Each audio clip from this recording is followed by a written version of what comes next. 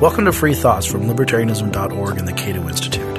I'm Trevor Burrus, a research fellow at the Cato Institute Center for Constitutional Studies. I'm Aaron Ross Powell, editor of Libertarianism.org and a research fellow here at the Cato Institute. Joining us today is Alan Gura, partner at Gura Pozeski and the lead attorney on two of the biggest Supreme Court cases in the past 10 years, District of Columbia versus Heller and McDonald versus City of Chicago. Welcome to Free Thoughts, Alan. Thank you so much for having me. So for those of us who don't know, who aren't in the game, of the Supreme Court game, District of Columbia versus Heller, what was that case?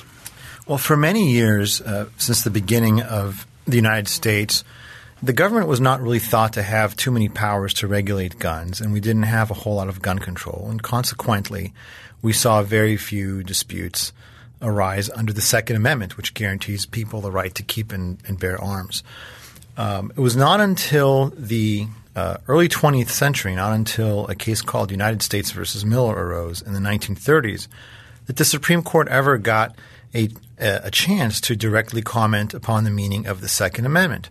And in that case, the Supreme Court issued a somewhat vague, confusing opinion which had been misinterpreted for many years by people who wanted to believe that the Second Amendment actually secures no meaningful individual rights. It only secures some right to serve in a state militia or the right of the states to provide firearms to those who might serve in an official military organization. That's not exactly what Miller said, but nonetheless, this was the view of many courts who would routinely rubber stamp dismissals of Second Amendment challenges by saying that there is no individual right to keep and bear arms, see U.S. versus Miller. This remained the practice until 2001 when the U.S. Court of Appeals for the Fifth Circuit in a case out of Texas became the first federal appellate court to actually examine the Second Amendment, consider it, think about it, discuss it at some length, and that court concluded, not surprisingly, if you give it a real analysis, that the Second Amendment does in fact guarantee a meaningful individual right. By that time, the Second Amendment issue had been the subject of very intense academic interest. It was obviously a matter of great interest to the American people, and now we had a circuit split, a division of opinion among the federal appellate courts as to what this amendment means. Now, was it really all circuits against the Fifth Circuit? Had they all decided that there was no individual right? Most circuits had, and there were two courts that were arguably open. Those were the Second Circuit and also the D.C. Circuit out of Washington, D.C. Let me ask real quick. You'd said that for quite a large chunk of the country's history, the Supreme Court hadn't dealt with the Second Amendment much simply because the government wasn't restricting gun rights much. It just didn't – it wasn't an issue, a live issue. How did it get to be one? What changed? Like why – was there a cultural shift? I mean, you talked about that people were writing about this issue and there were laws popping up.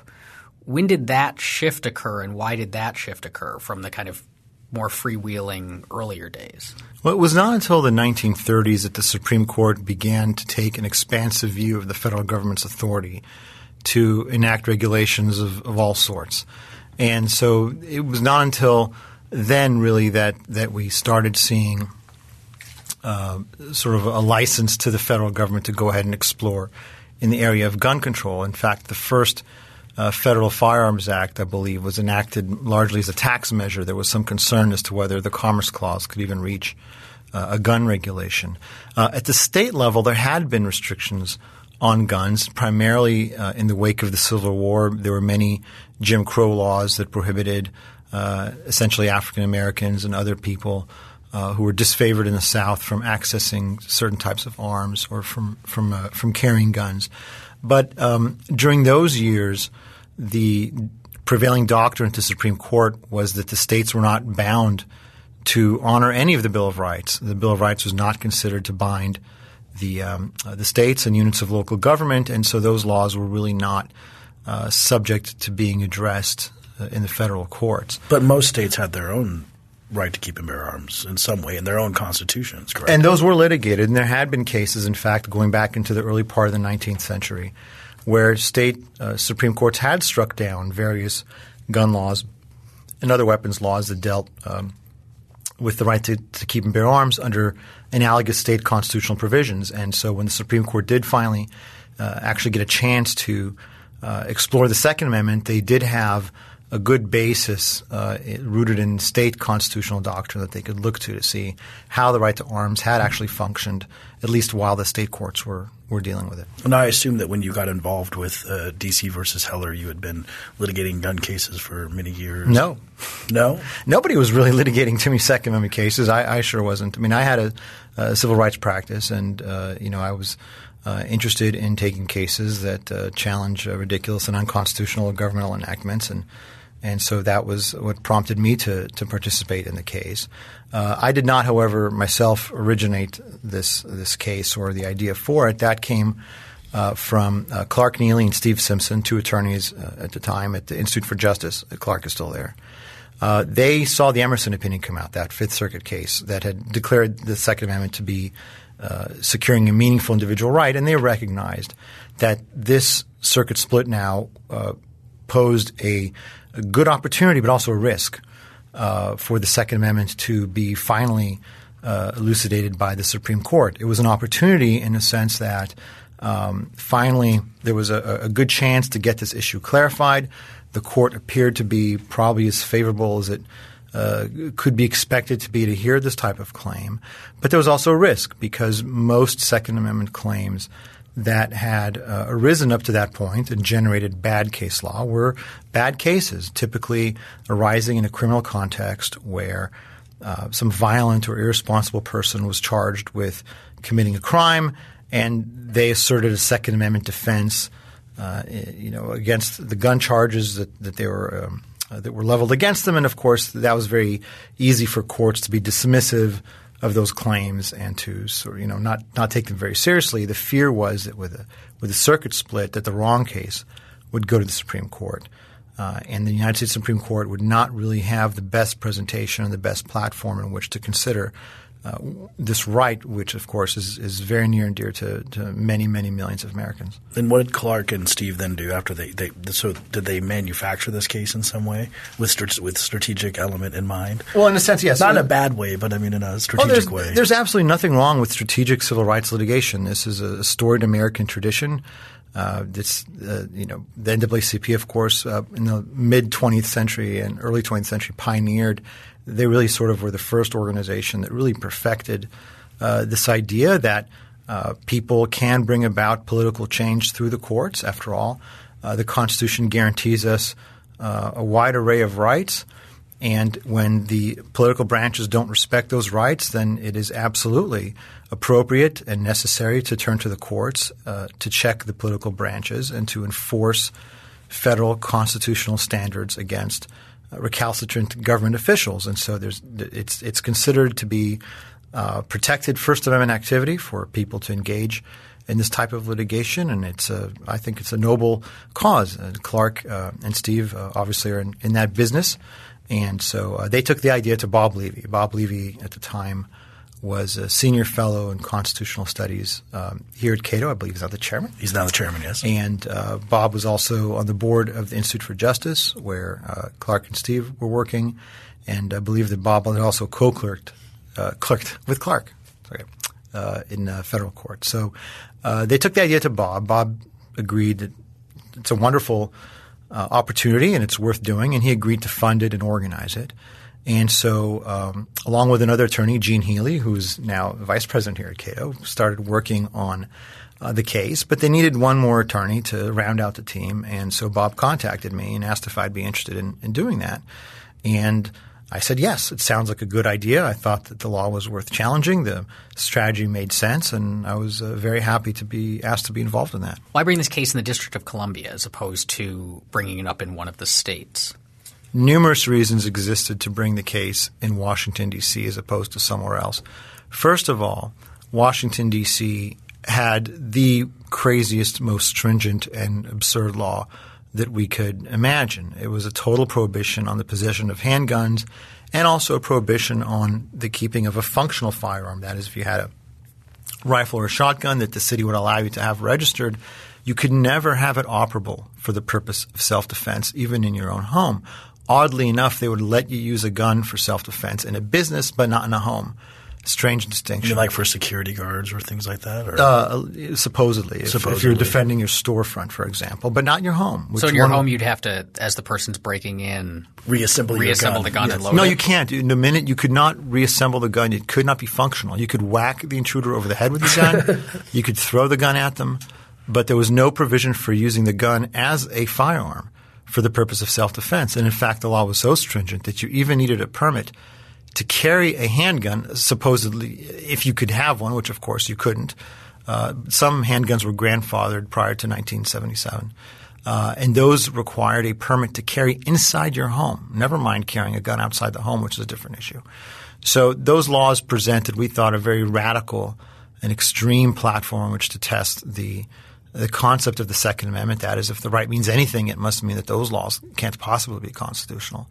But also Washington, D.C. is a federal enclave. It's a place where the Bill of Rights operates directly against the government. There is no need to consider the very messy question, as we would later discover, of incorporation or application. How does the Bill of Rights apply as against the states and localities through the 14th Amendment? It's a different animal. Remember, when the Constitution was first ratified, it only bound the federal government. There was this belief that if your local government, if your state government violated your rights, you could simply vote them out. It was a government that was much closer to you than this faraway government in Washington. And who could imagine possibly the states violating people's civil rights? It was considered to be not too likely. That view obviously was perhaps a bit naive, but nonetheless that was the structure of our Constitution until the Civil War. The Civil War, of course, took place, and afterwards the 14th Amendment was ratified, which bound the states to respect people's federal civil rights, and it brought on national civil rights standards. But we didn't have to worry about that in suing Washington, D.C. It's a federal enclave, so we didn't have to ask questions about how the Second Amendment applied through the lens of the 14th Amendment, which is a very different and complicated issue. And finally, the third reason, of course, aside from the fact that the law was crazy and it didn't have 14th Amendment issues in it, it was that the D.C. Circuit was itself open to the individual right. There wasn't really any adverse precedent at the circuit level that we had to contend with. So it was a perfect venue for all those reasons. I assume that the NRA was heavily involved in this case in some way. It would stand to reason, I guess, because they're always involved in funding it or somehow involved in this case. Well, the NRA was involved in their complete opposition to the case. This obviously is an organization that has many members, and the organization cares about the Second Amendment, at least its views of the Second Amendment. But when they found out that this case was in the offing, they expressed their extreme displeasure and opposition to it being brought. Remember, the NRA is a group that likes to engage in lobbying. This is considered to be their forte. They go into the halls of Congress. They go into state legislatures.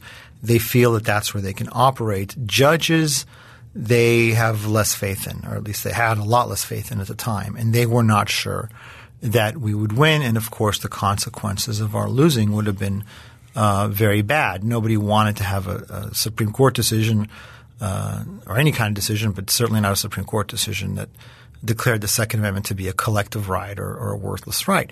Now, we were not oblivious to this concern. Obviously, we understood that there was risk involved. This was not something that we did lightly, and it was not something that we were cavalier about. But we believed that the risk was in doing nothing, because while we could in theory, we could promise the NRA that we wouldn't sue, and the NRA could promise us that it wouldn't sue. There's really nothing that either of us could have done about all those other zany, crazy criminal people out there who make claims in court all the time. And in fact, there were other Second Amendment challenges popping around in the courts at the time that we brought this. There were some other cases that we had discovered were crawling around. And so we really felt that, look, we can't guarantee a victory. That would be ridiculous. But we can guarantee that we would make a very good effort and a better effort than some of these criminals and some of these lunatics. and we did that. And what did the NRA do? They had some strategies they tried to do to counter you guys. That's right. Well, the NRA filed a copycat case called Seegers versus Ashcroft, and then tried to consolidate into our case. That is, they tried to, in a sense, elbow their way into our case for the purpose of presenting a variety of non-constitutional arguments that the court could then decide the case narrowly and perhaps avoid having to reach the constitutional issue. And, of course, should the court reach the constitutional issue, better for the NRA as far as it was concerned for it to be involved rather than these other interlocutors who are these people? They're not us. It wasn't invented here. And so, the NRA also saw that as a competitive threat. I mean, they do view it as a threat to their branding interests when other people do things in the Second Amendment. And so we do see a lot of this turf-oriented activity from them, and that still persists to this day. Maybe I'm being uncharitable, but I'm wondering, was there any sense that the NRA might also have been motivated by a desire to protect its lobbying interests? I mean, you can imagine if their bread and butter is lobbying Congress to get laws made that are friendlier to gun owners, and the Supreme Court suddenly declares that gun owners are free and clear, then it might reduce the opportunities for lobbying and kind of reduce the importance of the NRA? I suppose that's possible, although I don't know that anybody was really thinking that all gun laws were going to go away just because there's a Second Amendment right. But I absolutely believe that the NRA doesn't need or want what it perceives to be competition in the Second Amendment space. I mean, this is a group that, if they could do it, they would hold a seance and give James Madison a life membership. I mean, they really think they own this. And they are very troubled by other people getting involved in what they perceive to be their turf. And there is an awful lot of that coming out of that organization. And that's too bad. But in any event, the NRA was concerned that we would lose, and they were concerned that they weren't involved. And so they got involved, and they brought arguments into the case that would have if they had been successful, would have averted a decision on the Second Amendment, which of course would still not prevent us from a Second Amendment case in one of these criminal matters from arising.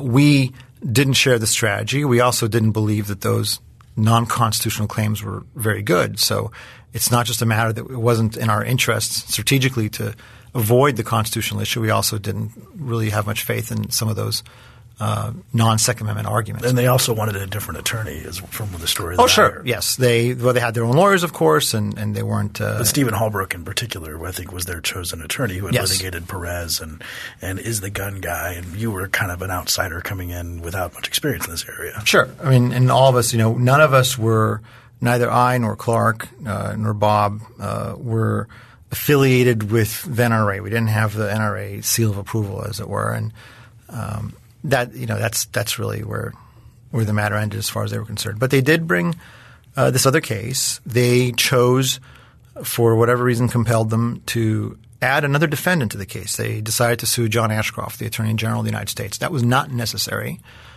John Ashcroft was not actually enforcing the home provisions of the D.C. Gun laws, which were misdemeanors and therefore under the D.C. Courts Act are really the province of the district. But at least in theory, the NRA theorized that Ashcroft had something to do with this, and so they brought in the U.S. Department of Justice. Now, that sounds like a bad idea. It was a very bad idea. You typically don't want to bring in defendants who are only going to contribute to your troubles. Sometimes you need to sue additional people, and sometimes a case does go south if you don't sue everybody who needs to be sued. Obviously, the case is not redressable then. But no, the Justice Department brought new and interesting theories to the case on standing and jurisdiction that the city had neglected to bring and probably would not have thought of, and managed to knock out the NRA case as well as 5 of our 6 plaintiffs.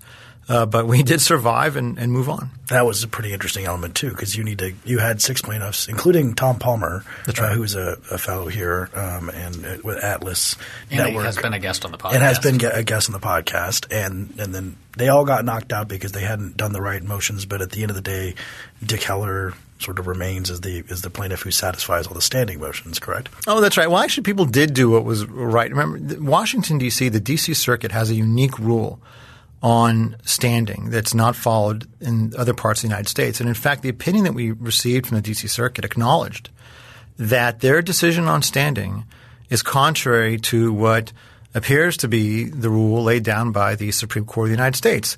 Nonetheless, the court advised they would follow their own path rather than that which one would imagine to be controlling from a higher court.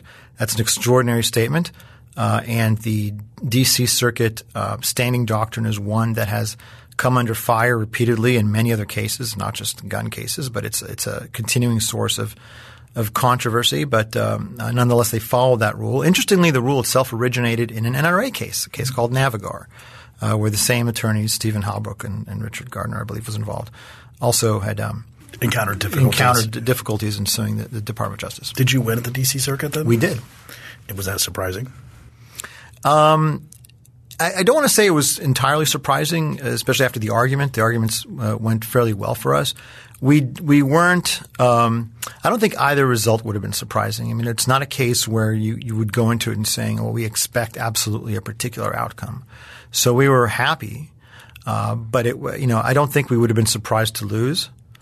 We weren't surprised to win. It was pleasant. I think it was a surprise relative to prior to starting the case. I think back in 2003, if I would tell people that I was handling a Second Amendment matter, they'd look at me like I was crazy. It was tinfoil stuff. It just simply was not. What about the Third Amendment? Yeah, exactly. I was about the Third Amendment and quartering of soldiers matters. Absolutely. Yeah, exactly. It really was not seen as a respectable part of the Constitution. It was old. It was dead and buried. It was a collective right. Nobody cared. It was not considered to be a legitimate subject of litigation, which is why no one had done it really the way we had done it. I mean, if everyone thought it was a legitimate and wonderful thing to do, then it would have been done.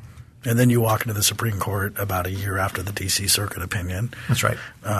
Feeling confident, would you say? Or it was your first time at the Supreme Court, so that was – I'm sure that a little bit nervous. But in terms of the substance of your argument, did you feel pretty confident?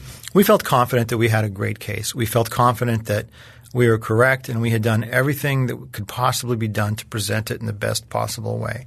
And that's really all that you can do at the Supreme Court or really any other court. When you stand before that podium in front of the justices, that's the time to tell them what the Constitution requires and what the rules should be. And if they agree with you, then wonderful. And if they don't, that's obviously not such a good outcome. But nonetheless, that's the system we have. At the end of the day, somebody has to make these decisions, and the Supreme Court is at the top of the decision-making process in our system. And so to get that far, to do a good job, submit the case as best as can be submitted, that was our task, and we felt pretty good about that.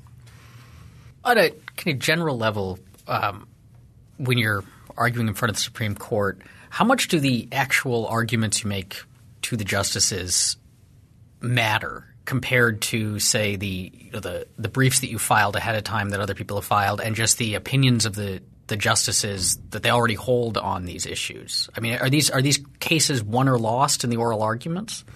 Not really. I mean, it's easier to lose a case at oral argument than to win a case at oral argument, although both have been done. But the bottom line is, look, the Supreme Court and other courts as well. It's not just the Supreme Court. Courts read the papers. Most of the argument is done after a very long process of considered research and writing and drafting and submitting views that can be researched, that can be read, that can be the subject of memos going back and forth amongst the justices. It's not as though the court goes into the argument never having thought about anything and listening to 30 minutes of stuff from a two lawyers slate, is going to go ahead and make a decision. Now, I know in our culture we sort of venerate the legal process. Everything ends in a trial on TV. It's resolved in 44 minutes plus commercials, and none of these lawyer shows or movies ever show judges reading briefs or lawyers drafting discovery. I mean, the law is not usually as exciting as the dynamic courtroom scene, where Tom Cruise is yelling at Jack Nicholson. I mean, that's not reality, and it's not the way the Supreme Court works. I know that many people are disappointed with Supreme Court arguments because they expect somebody to get up and give some stem winder, some passionate Patrick Henry speech, and that's just not the way it works. You're supposed to answer the justices' questions. They obviously have concerns based upon what they've read in the briefs. They are interested in elucidating the written material, but it's really the written material that forms the basis of your being there, and it's the written material that almost always is going to determine the outcome in the case. So argument is exciting. It is interesting. It's the first chance that we get to perhaps see how the justices might be approaching the case, what types of issues they're interested in, what did they see in the case that they think is worthy of questioning. And so it's exciting for us. It's often seen as a preview of what the decision might be. But it's not as though the things that are said in that courtroom are often going to be the determinative factor as to the basic outcome, especially in a case like this where there's a very heavy-duty constitutional issue. Well, that being said, Counsel Justice Burris has a question for you. Okay. You come here to say that the Second Amendment conveys an individual right, and I read the Second Amendment and it says a well-regulated militia being necessary to the security of a free state, the right of the people, not a person, to keep and bear arms shall not be infringed. It could say it much clearer. What's with all the extra wordage there that seems to tie it to a militia? The Constitution could always be much clearer. I mean, I'm not so sure what commerce among the states means when the Congress has the power to regulate that activity. Does that mean the ability of Virginia to sell a mule to New York, commerce among the states? I don't know. But certainly the Second Amendment has some linguistic ambiguities as far as some people are concerned. And let's take a look at that. The first part of the Second Amendment tells you an opinion. It's the framers' opinion that a well-regulated militia is necessary to the security of a free state. Now, that opinion could be wrong. It could be that the only thing you need for the security of a free state is good diplomacy. Maybe Secretary Kerry does such a wonderful job. Or maybe you need a nuclear defensive umbrella or a large standing army. Who knows? But that's their opinion. And so they're telling you that because we hold this opinion about the militia, we are going to preserve the right to keep and bear arms. Notice the article, the right of the people. So yes. they're referencing something that exists. It's a concept that exists, and in fact, it does exist at law prior to 1791. There was a right to bear arms in the Anglo-American legal tradition going back a very long ways prior to the Revolutionary War. It was understood. It had a certain scope, and the Supreme Court elucidated that. So it's the right which is preserved, and it's preserved because we value the militia. Now, what's the connection between the two? Well, the militia, as it functioned in 1791, was dependent entirely upon – it was composed of ordinary civilians who were expected to show up for militia duty when the need arose, bearing their own privately maintained weapons. If people didn't have the right to keep their arms, they could not function as militia, as this militia which is so necessary to the security of a free state.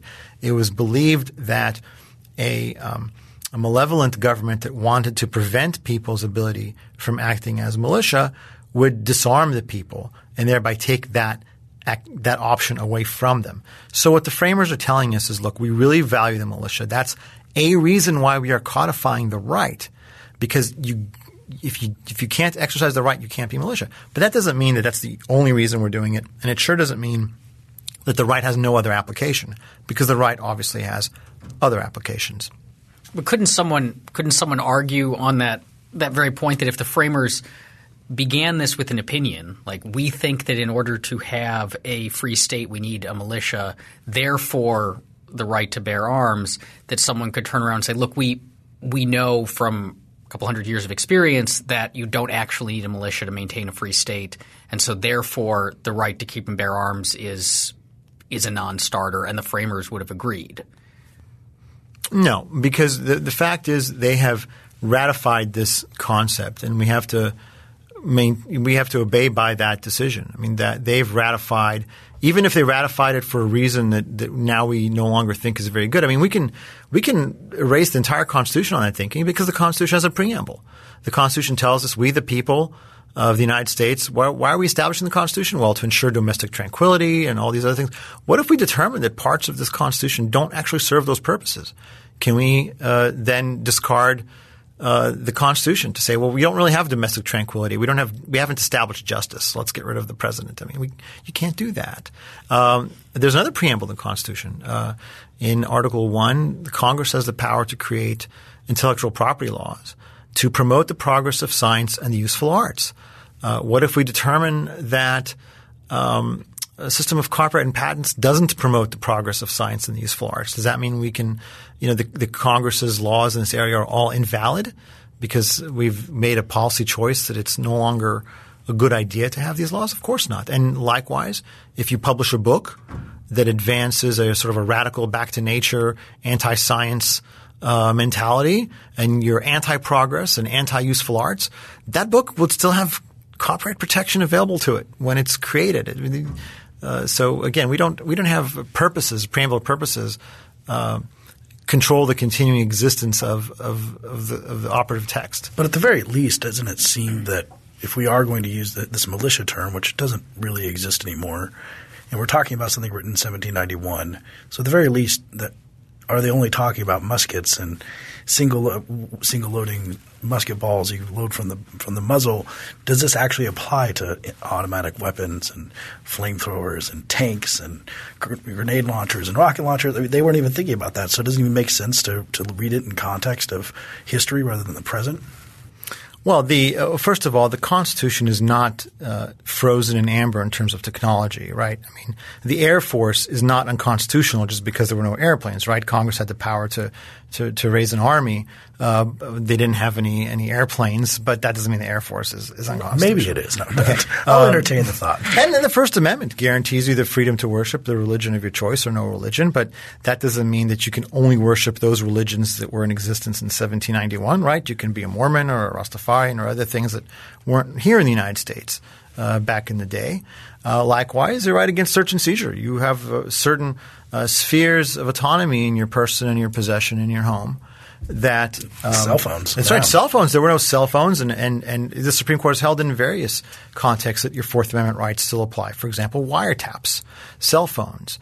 Can the government bring a heat-seeking device to see if you have growing lamps inside your house without a warrant? No, it can't. And so, likewise, the Second Amendment is not going to be limited to those articles that existed literally at the time of 1791. However, it doesn't mean that every single thing that goes boom is going to be constitutionally protected. There are going to be some limiting principles that are inherent in the right and in its scope as that was understood. And so in Heller, we had a law dealing with a handgun ban, right? So we had to ask whether or not handguns were arms, and if so, which they are they protected arms? Because not every arm is going to be protected. We see this in the speech area. Speech is protected, but not perjury, not terroristic threats, right? And likewise, there might be some arms that are not protected. And so what's going to be the limiting principle? And the Supreme Court gave us what's come to be known as the common use test, right? Handguns, we were told by the city and all of its allies, are unaccountably dangerous. They are used very frequently in crime. They're involved in accidents. There's all kinds of mayhem and social cost associated with handguns, and probably more so than with any other type of arm. Definitely more so than so-called assault rifles, for example. Yeah, there's about 6,200 handgun deaths per year and about 340 – about 100 assault rifle any deaths rifle. per year. Any rifle. 340 for any rifle. But the court said it's not important. It doesn't matter that handguns are misused by criminals. What matters is handguns have a common traditional application by law-abiding, responsible people for traditional acceptable purposes, including primarily self-defense, which is the interest at the core of the traditional right to keep and bear arms. And so whatever else happens with handguns, people have an expectation of having handguns available to them for the purpose of self-defense. And so the government cannot ban them completely. However else it might want to regulate them, you cannot ban handguns. And that's the test that should be used by courts going forward in examining challenges to other weapons laws, where there's a categorical ban on a weapon or on some part of weapon, like an ammunition magazine, for example. Yeah, like a 30-round magazine or something like that. The correct approach is to ask, what does this do? And is this how people would expect to use it? So if you have a rifle, even if it's a very scary-looking rifle, it looks like a military weapon, it holds however many rounds.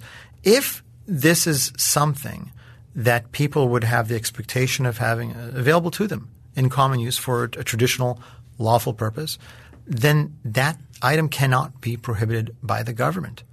And that's a very useful test. It doesn't protect everything out there. I'm sure there are people out there that want all kinds of stuff that's probably not going to qualify, but it's as expansive a test as we can get to protect our rights. Now, lower courts don't always honor this test. There are courts that are having trouble following it.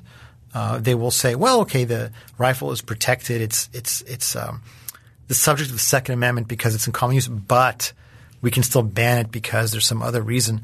That but part is not acceptable in Heller. And I hope and expect that we would see a future case coming to the Supreme Court that would deal with that. So this test, this common use test that the Supreme Court gave us looks like it's backwards looking. So it looks to, do people already have an expectation of being able to use this thing in these legitimate ways? And if yes, then you can't ban it. But how would that apply to – I mean, we talked about – as Trevor brought up, one of the issues that people raise with the Second Amendment is the framers, when they wrote it, had these single-shot muskets and other very low-tech weapons. And then things have changed and people say they never had assault rifles or automatic weapons in mind. Presumably technology will keep improving. Does this test would seem to preclude the right to own new things because – by definition, these new things can't have a culture of acceptance because they haven't been around. I don't believe that that's the case. For example, there has been at least one court so far that I'm aware of which has extended Second Amendment protection to stun guns, taser-type weapons. The way to look at it is to see that it's what your expectation might be given the weapon's function. So, for example, if something new were to be invented, I don't know, some type of ray gun, suppose, okay, but it functioned much as a traditional firearm does and it had that same application and size, then we would look to that and to determine whether or not it's protected. In this way, it's actually analogous to the Fourth Amendment. The Fourth Amendment, of course, guarantees you certain spheres of privacy. The question is whether you have an objectively reasonable expectation of privacy in some location or thing or behavior. And in the 1920s, the Supreme Court held that the Fourth Amendment did not cover wiretaps. In the 1960s, it changed its mind. And the answer in the 1960s, in the Katz case, was not, well, the defendant should have gone to law school and he would have studied our prior cases. He would have known there was no expectation of privacy and therefore he's out of luck. Rather, the court looked to traditional American expectations as to how this right would function or should function, where people should have respected a sphere of privacy, and it was able to overturn its precedent. And the Second Amendment should function the same way. But the other question on the other side of this, not just future weapons, but maybe one of the reasons that automatic weapons are not in common use begins with the National Firearms Act of 1934, the subsequent bans in 1968 or in 1986. So now they're very uncommon, but by way of the government. So does that mean that we should maybe challenge the automatic weapons ban? I would not challenge the automatic weapons ban for various reasons, but I don't believe that the literal number of these firearms out there is necessarily going to supply the answer. Obviously the plaintiffs in such a case would say exactly what you've just said. Well, the government taxed it very heavily at its infancy. There's been a limit since 1986 on the number of machine guns, for example, that can go onto the registry. And so we've had these artificial constraints placed upon their numbers, and that's why they're not common. The government would respond by saying, no, those things may have limited their acceptance in society, obviously, the tax and the subsequent limitation, but the real reason why they're not in common use, or they would not be in common use is the better question. Would they be in common use? Is because there is no machine gun season for deer, because you would not use a machine gun to defend yourself against a rapist or a mugger in a parking garage, that these are not – the government would say that these are not arms that have a proper, lawful, traditional application given their function. And I believe that the government would probably prevail on those views. I personally think that we're at a point now where it's hard to get courts. There's a lot of resistance to the Second Amendment. Okay, it is tough to win these cases. There are cases where we have enough trouble gaining protection for ordinary semi-automatic rifles and handguns for magazines that contain 11 rounds, which is not a big deal. And given how high the hurdle is in practice, even if it's not something the Supreme Court would have imposed on us, but there are serious practical difficulties in obtaining protection for these items.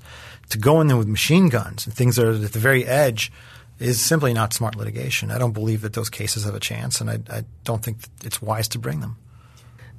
Since this decision came down, have residents of the District of Columbia now been able to reasonably freely get handguns and own handguns?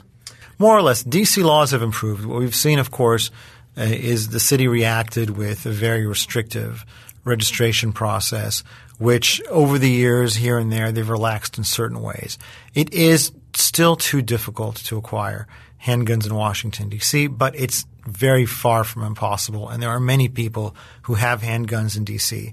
And maybe it's just the nature of a place like Washington, D.C., where everything is going to be hyper-regulated. I mean, this is not going to be the Wild West in terms of anything, let alone guns. So perhaps people should adjust their expectations accordingly, regardless of the fact that it's guns that are at issue. Nonetheless, no, we do have many people in Washington, D.C. now who have handguns, who have functional firearms in the home, and we get more every day. And we're doing what we can to try to improve people's access and to keep fighting for greater freedom with those firearms. And have we seen the predicted awful results that many envisioned when suddenly more people have handguns? We're going to have a lot more deaths, a lot more crime, a lot more kids accidentally getting shot? No. And in fact, not only have we generally not seen an explosion of a crime or gun crime, I don't believe that we've seen a whole lot of crime committed with those handguns that are owned by the law-abiding, responsible people who, in fact, have gone ahead and complied with all of D.C.'s laws and registered those firearms and had those licensed. Now, we have not seen any meaningful crime, if at all, from those guns. Now, outside of D.C., though, to the day that the Heller decision came down, I think it was the same day, you filed another lawsuit, and you were evidently – you didn't write it that morning. You were planning on this. I assume you had the complaint ready. What was that lawsuit? What was the strategy behind that? Sure. Well, as I mentioned earlier, the Second Amendment only applies directly to the federal government. It does not bind the states directly. For that, we had to fight the Civil War, and we had to have the 14th Amendment ratified. The 14th Amendment provides that no state shall make or enforce any law which shall abridge the privileges or immunities of citizens of the United States. And by that, everybody understood meant that your Bill of Rights, as well as some others, are not to be violated by state officials, and we know why that was enacted in the period of Reconstruction. Nonetheless, it's not automatic. The way that the law has developed over the years, the Supreme Court has, rather than incorporated wholesale the Bill of Rights through the 14th Amendment, has gone sort of a la carte, piece by piece, saying clause by clause. Clause by clause. This one we like. This one is okay now. This one we don't. Most of them, some of them have not been incorporated, but most of them had been incorporated by the time the Heller decision had come out. But the last word on the Second Amendment from the 1870s was that it was not incorporated against the states through the 14th Amendment. Now, that decision also said the First Amendment did not apply to the states, and that part of it had long since been, of course, overruled.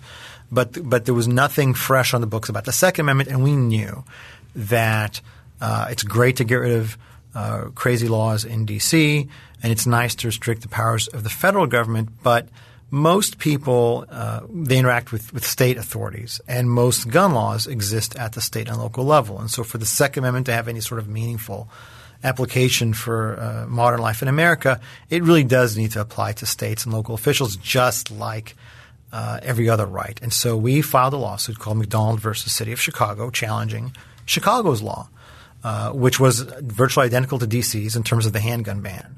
And both cities were so safe and peaceful. Oh, absolutely, yes. Islands of tranquility in a storm of mayhem. But nonetheless, we did sue Chicago immediately. And the objective there obviously was to bring Second Amendment freedoms to people as against their immediate local officials. And you find yourself back at the Supreme Court with that case within Correct.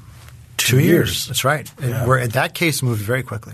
And then you walked back into the courtroom, and this time the argument was not ostensibly about guns because that was supposedly decided. We decided 5-4 that you had an individual right to keep and bear arms. This was just about whether or not it applied to the states.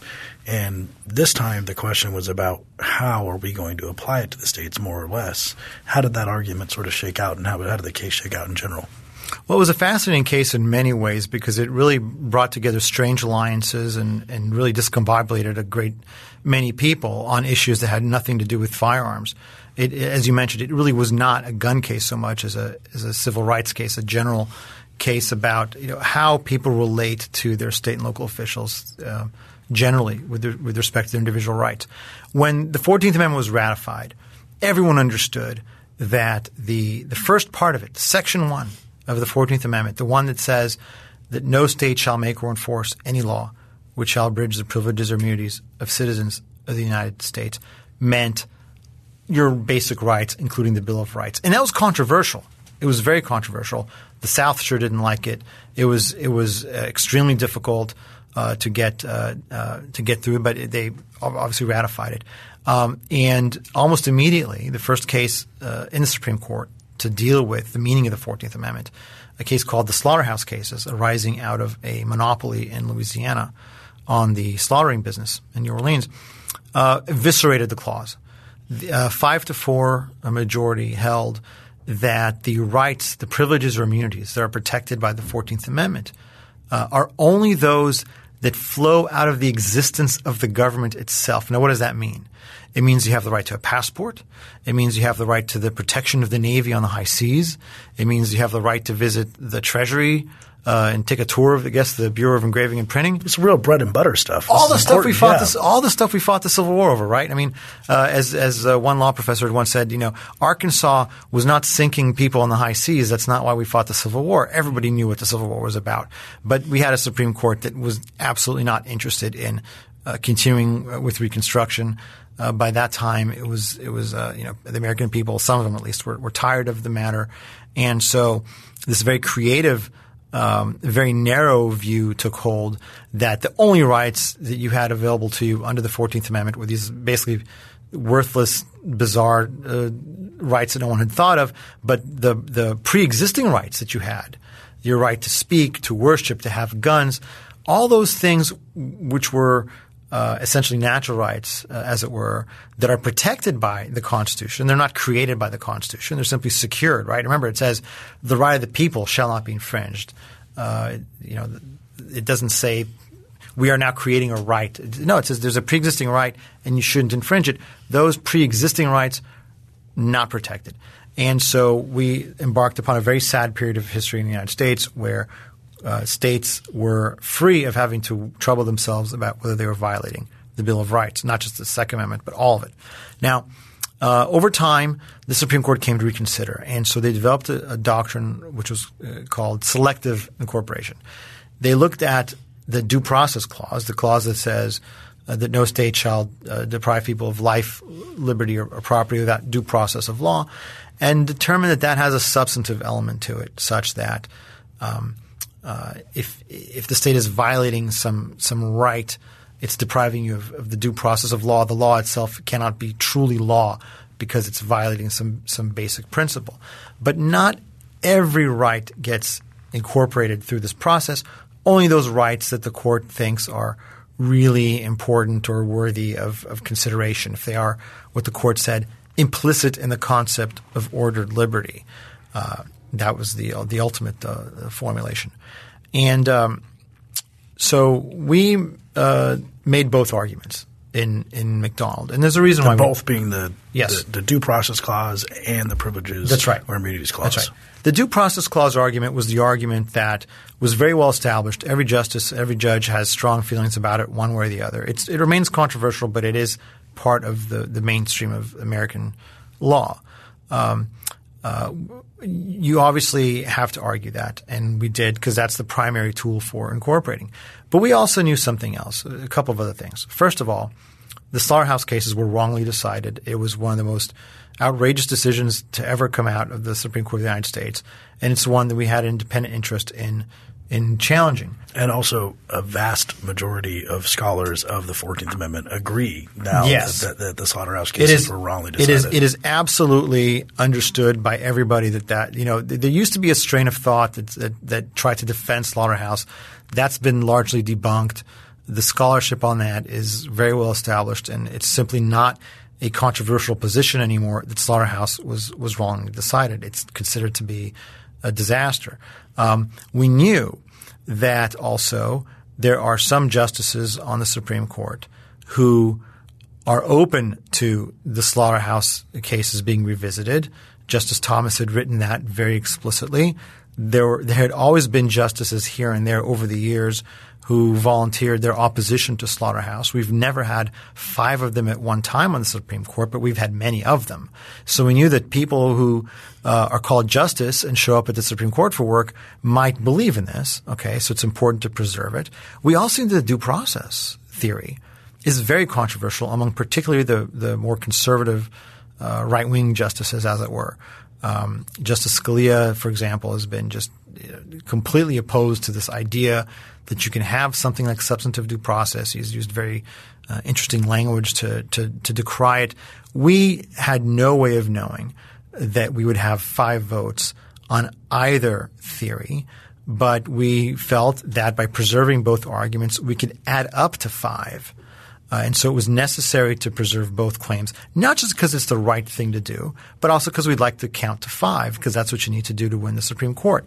We also wanted to get the support from the more left-wing progressive people who don't much care for guns, but who nonetheless want to get rid of the slaughterhouse cases for their purposes. They are very interested in establishing that the incorporation of civil rights through the 14th Amendment is not just something that a bunch of hippies made up in the 60s.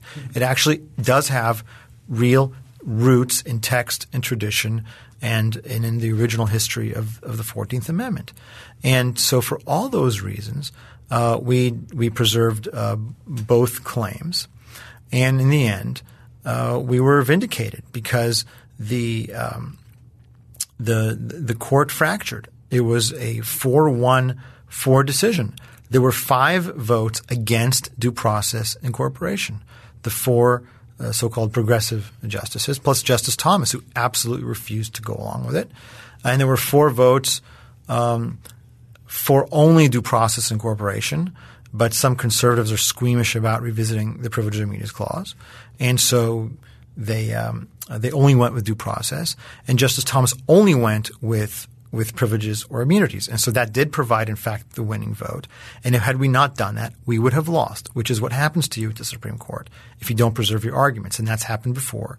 The most obvious recent case, of course, the partial birth abortion case, where 5-4 the Supreme Court ruled against the challengers to the partial birth abortion ban, but there was a concurrence by Justices Scalia and Thomas who said, hey, we don't much care for abortion rights. We don't believe there's such a thing. But nobody had argued to us that Congress lacks the power under the Commerce Clause to regulate abortion. It's a healthcare decision. We're not so sure Congress can regulate healthcare.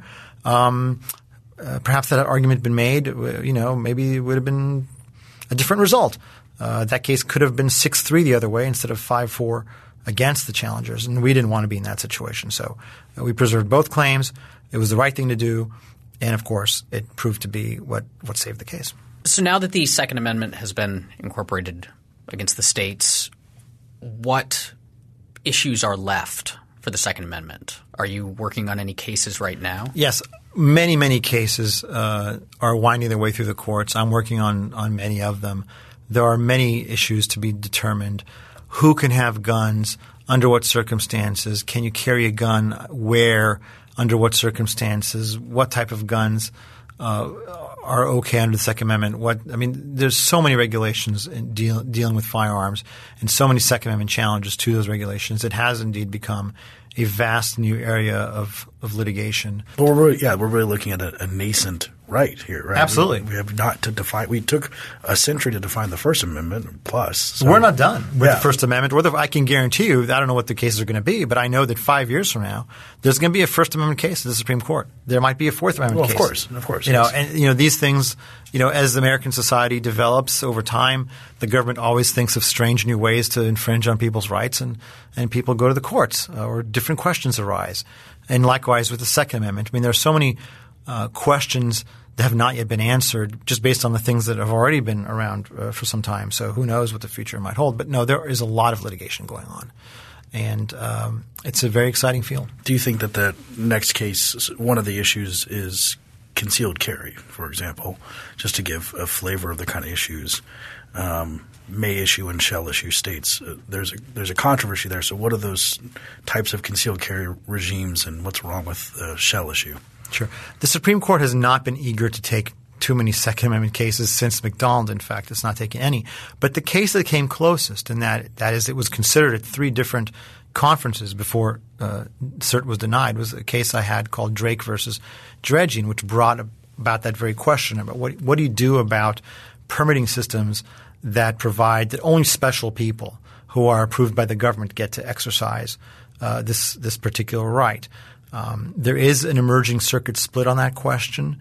It's one that I believe the court is going to jump into, and there are several cases now popping up. As of right now, 2 in California are before the Ninth Circuit, considering whether to hear them en banc. Richards versus Yolo, which is my case, and also Peruta versus San Diego are both, as of today as we sit here, pending an en banc vote. There are a number of cases coming out of Washington, D.C. Tom Palmer's case is there. So I think those cases could bring that back to the Supreme Court. Generally speaking, people cannot be required to prove that they deserve to exercise their constitutional right. Give me an example of what kind of thing these shall issue states require of you. What do they say? The may issue states. The may issue states. Sorry. Well, in New Jersey, the state says you need a justifiable need to exercise. Determined by the police. The police determine just whether Officer Bob decides if I get a justifiable need. He filled out the form, and it was some official in the state police makes that determination. In Maryland, it's a good and substantial reason. Could you imagine if we had a law that said, well, you need a good and substantial reason to speak or to worship, or hey, how about to have an abortion, right? Arizona tried this. You needed a medical necessity, right, to have an abortion at a certain stage, and the Ninth Circuit made quick work of that just a couple of years ago. In Isaacson v. Horn, no, it's not the right of the doctor to decide. It's the right of the woman in that case to decide whether to have the procedure, which is established as of right under the Supreme Court precedent. And so the idea that, well, you have a right to do something, but we think it's such a bad idea that you don't actually get to do it unless you have a rare, really compelling reason to do so, is just completely foreign to the very concept of rights. It just doesn't make any sense at all. If you have the right to do something, then you have the right to do it. Now, it doesn't mean that it can't be regulated. There are going to be time, place, and manner restrictions. The court has already said that. There are going to be dangerous people who can be disarmed. Obviously, if somebody wants to carry a gun, but they're a serial killer, or some super heavy drug dealer, the government can take away their guns. That's not really a controversial point. But that doesn't mean that law-abiding, responsible people don't enjoy this ability to exercise a right. And so we'll see that determined, I think, very soon. So looking forward over the next few decades, are you optimistic about the direction we're going with Second Amendment rights? I'm optimistic in a limited sense. There is a great deal of resistance by the courts. There are judges who don't seem to care much for the Second Amendment, and there are those who may not care one way or another, but they treat it like a serious, meaningful right. And so, of course, we're not going to win every case. I understand that. Nobody is perfectly happy with all First Amendment law. Nobody's perfectly happy with all Fourth Amendment law, and nobody's going to be perfectly happy with all Second Amendment law. However, we should be a little bit concerned about the future in terms of who is going to be making these decisions. Okay, judicial nominations do matter. We have large segments of American society where nobody has a gun, nobody would admit to having a gun, where guns are seen as foreign and scary and strange. And people who come out of perhaps that type of a background who don't see much utility in firearms, to that mindset, every regulation looks appropriate, right? If you place no value on the activity because you can't relate to it, then everything looks reasonable in terms of what a restriction might be. And I think this is the larger cultural problem that we have in the gun debate is that we have almost two segments of the country, and one of them understands firearms, appreciates them, sees some value in them, and is therefore able to consider them as an object of constitutional protection, and just a part of society that simply has a hard time comprehending that there's value in it. And when judges flow out of both of those groups onto the bench, you see the differences of opinions that manifest themselves. And I'm not sure what the solution to that is, but it's something that's always going to keep the debate lively. Thanks for listening. If you have any questions or comments about today's episode, you can find us on Twitter at FreeThoughtsPod. That's FreeThoughtsPod. Free Thoughts is a project of Libertarianism.org and the Cato Institute and is produced by Evan Banks. To learn more, you can find us on the web at www.libertarianism.org.